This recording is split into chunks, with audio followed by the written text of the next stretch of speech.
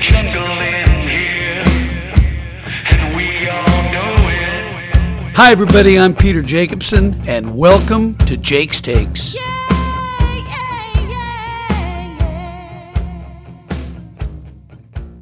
Well, Happy New Year, everybody, and welcome back to a new year and more Jake's Takes podcast. Pretty exciting start to the year. We've seen some new young and fresh faces win early. And again, it just goes to show you how much young talent there is in the world of golf.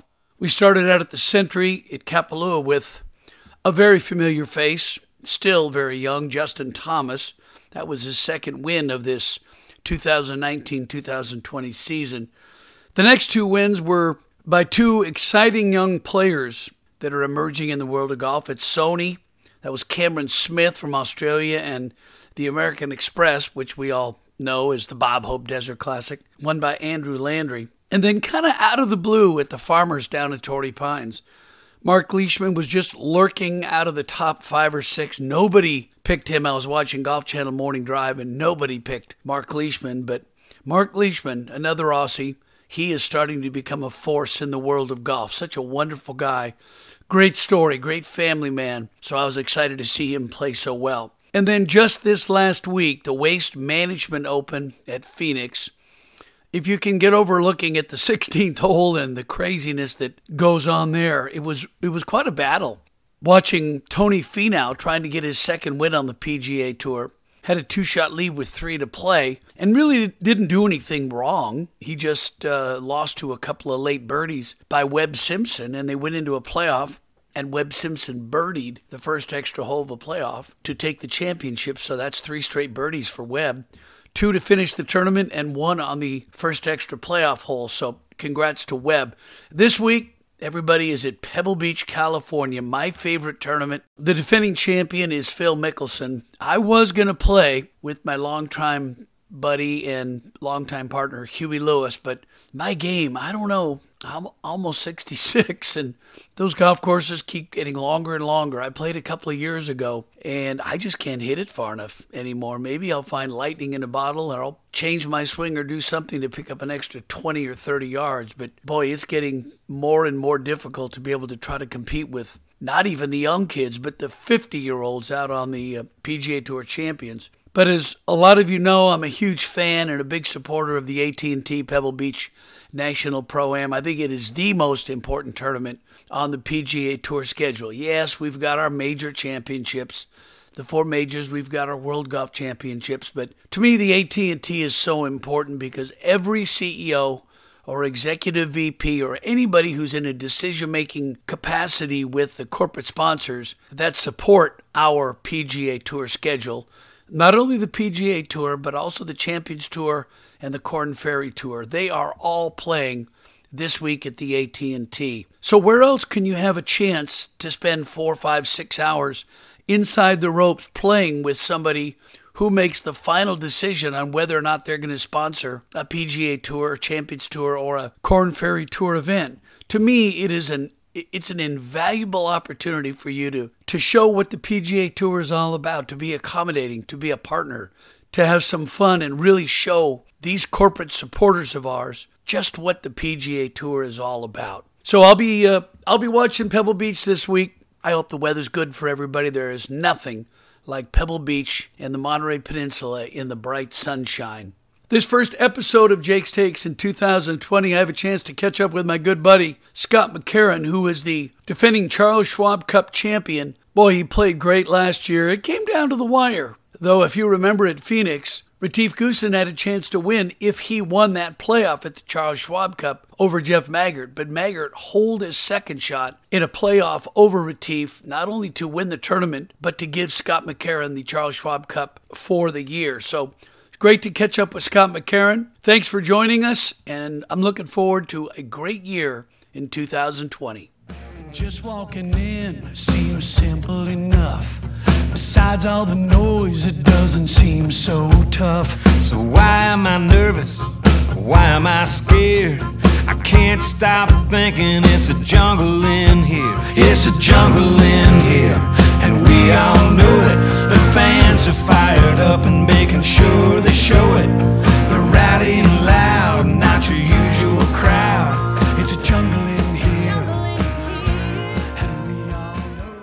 I'm such a technological wizard here. You're so good. I'm so good. Yeah, how you doing, Scott? First of all, you doing well? I'm doing good. Yeah. Getting over my jet lag from Hawaii. Well, how was Hawaii, first of all? I know it wasn't exactly what you were looking for. I think you had a top 10. I did, yeah. Finished ninth. It was actually a pretty good start because I hadn't practiced much over this season and off season. And so, I wasn't playing that well going in there, wasn't hitting it that well, but I actually hit the ball pretty good all week, but was 34th in putting out of 38. Finished ninth. So, I actually played pretty good, but just couldn't get anything to go.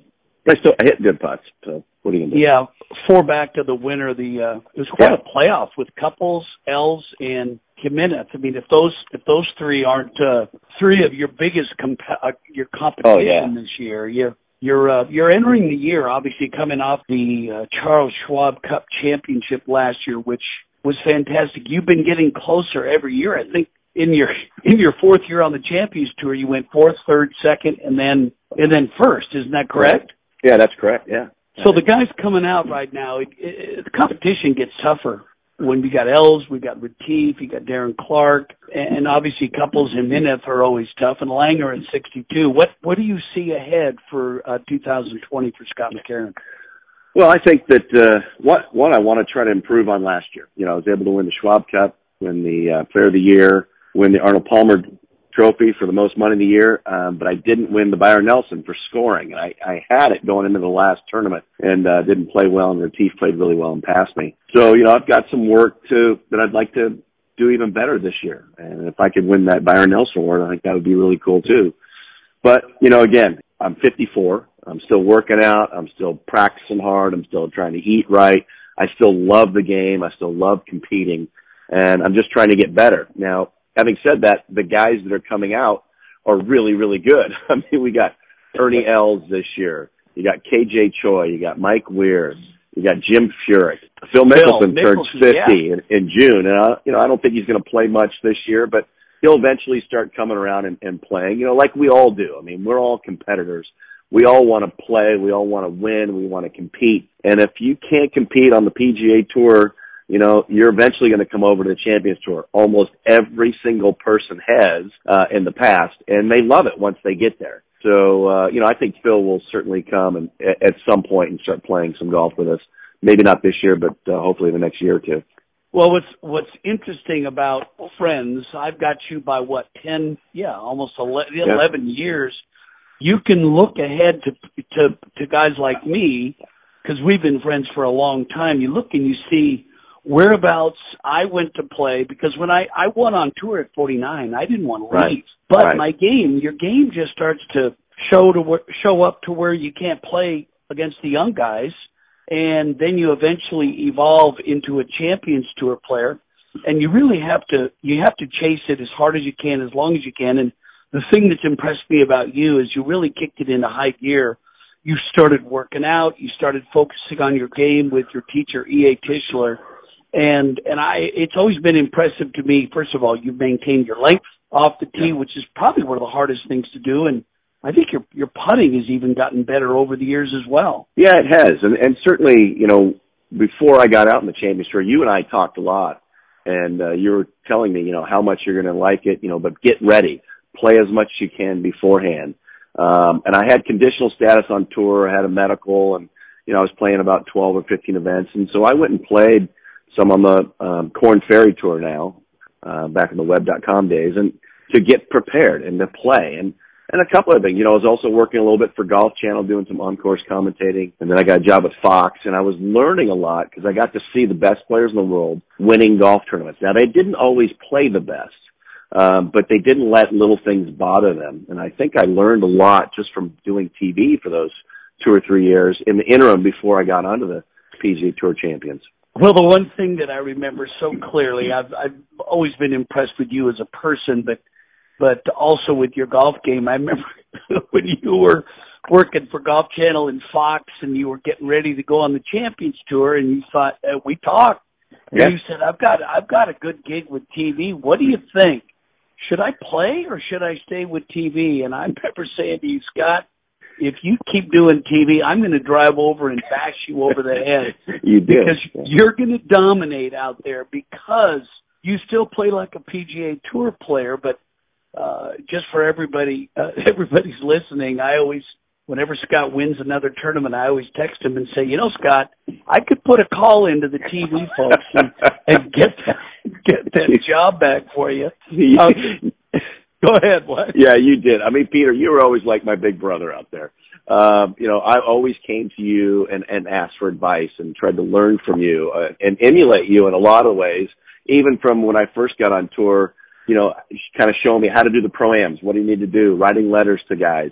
When you were running, the CVS Charity Classic, the Fred Meyer Challenge, and the Shark Shooter at the time, you were inviting me and helping me to get into some of these tournaments. I got to meet all these people. And, so you've always been kind of my mentor, my big brother. And so I'm always was bouncing ideas off you. And I remember that when I said, hey, I don't know, this TV is a good thing. Do you think I should play or not? And you're like, really, I'm going to kick your butt if you don't go play.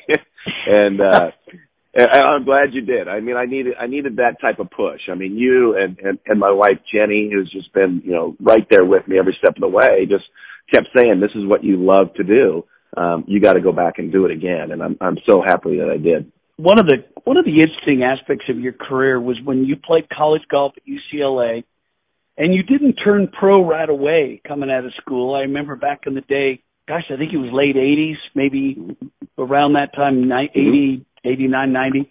88. You worked with your dad in the apparel business before turning pro and going on the tour. And I think, I don't remember whether it was because you didn't think like that your game was ready, or you weren't sure you wanted the life of a PGA Tour pro. Which was it?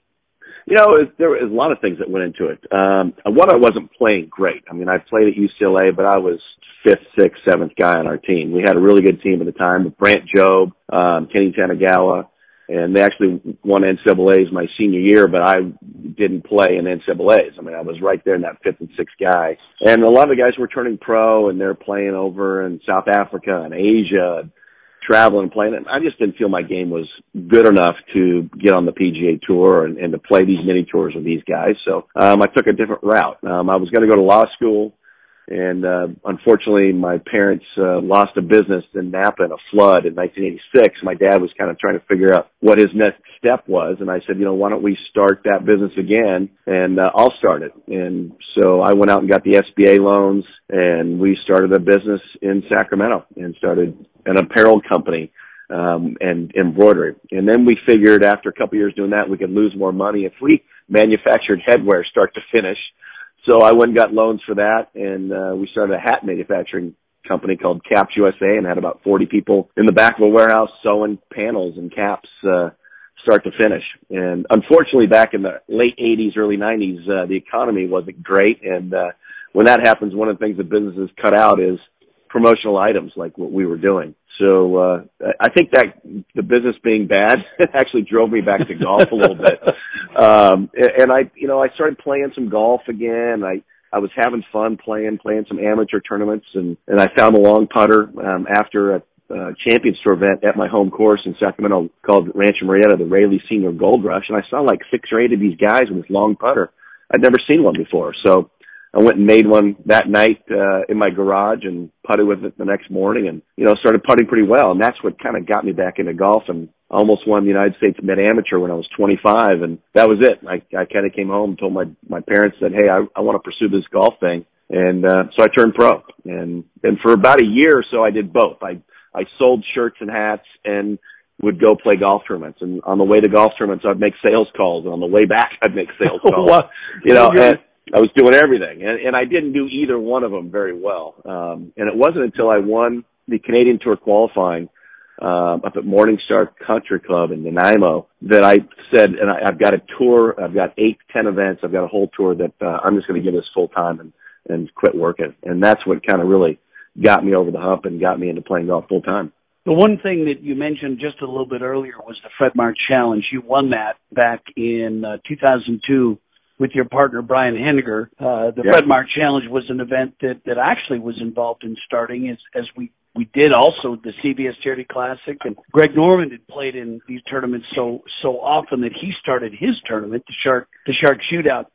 Those events were very unique because they were Monday, Tuesday. They were between PGA Tour events, but we really don't see them much anymore. Why don't you think events like that work? Is it because there's so much money available on tour now, or guys' time is so much shorter? Well, that could be, Peter. I mean, I loved playing those events. Those events, when I look back in my tour days, playing in the Fred Meyer Challenge, playing the CBS, and playing the Shark Shootout were some of the most fun times I had playing golf. I mean, there was some camaraderie there, and I got to hang with Peter Jacobsen and Arnold Palmer and Greg Norman. And these guys, Craig Stadler, these guys were my kind of heroes growing up, and I got to play with them and hang out with them and become friends with these guys because of those events. And, you know, for us, and for me, a young guy on tour, I was learning from you guys, and I got to hang out and learn, you know, how to do pro-ams and how to do all these things.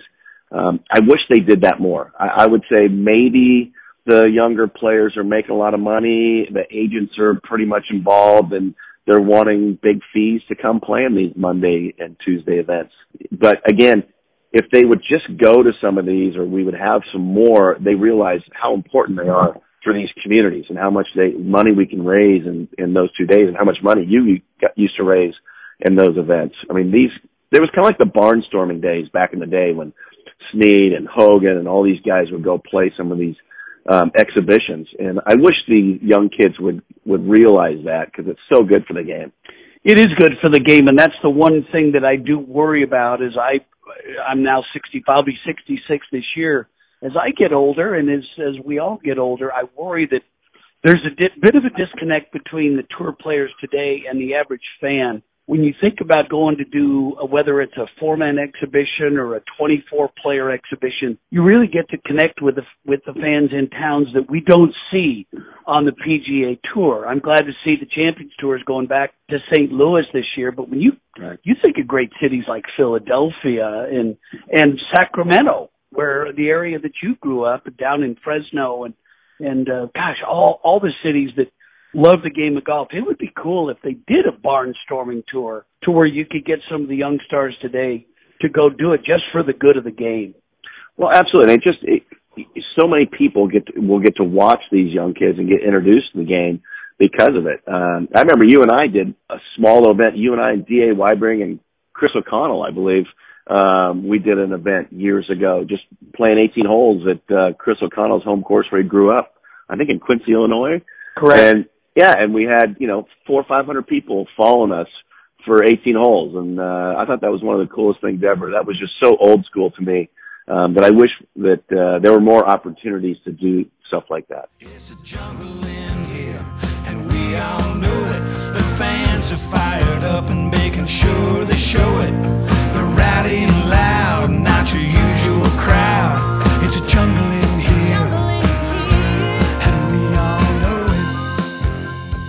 People ask me all the time now, when I play in an outing or a tournament or just with friends, why do I play a yellow ball? Well, it's pretty simple, really, because I can see it. I can see the ball in flight all the way from the tee down to the landing spot, whether that's the fairway or, a fairway bunker. At my age now, I lose the white ball in flight.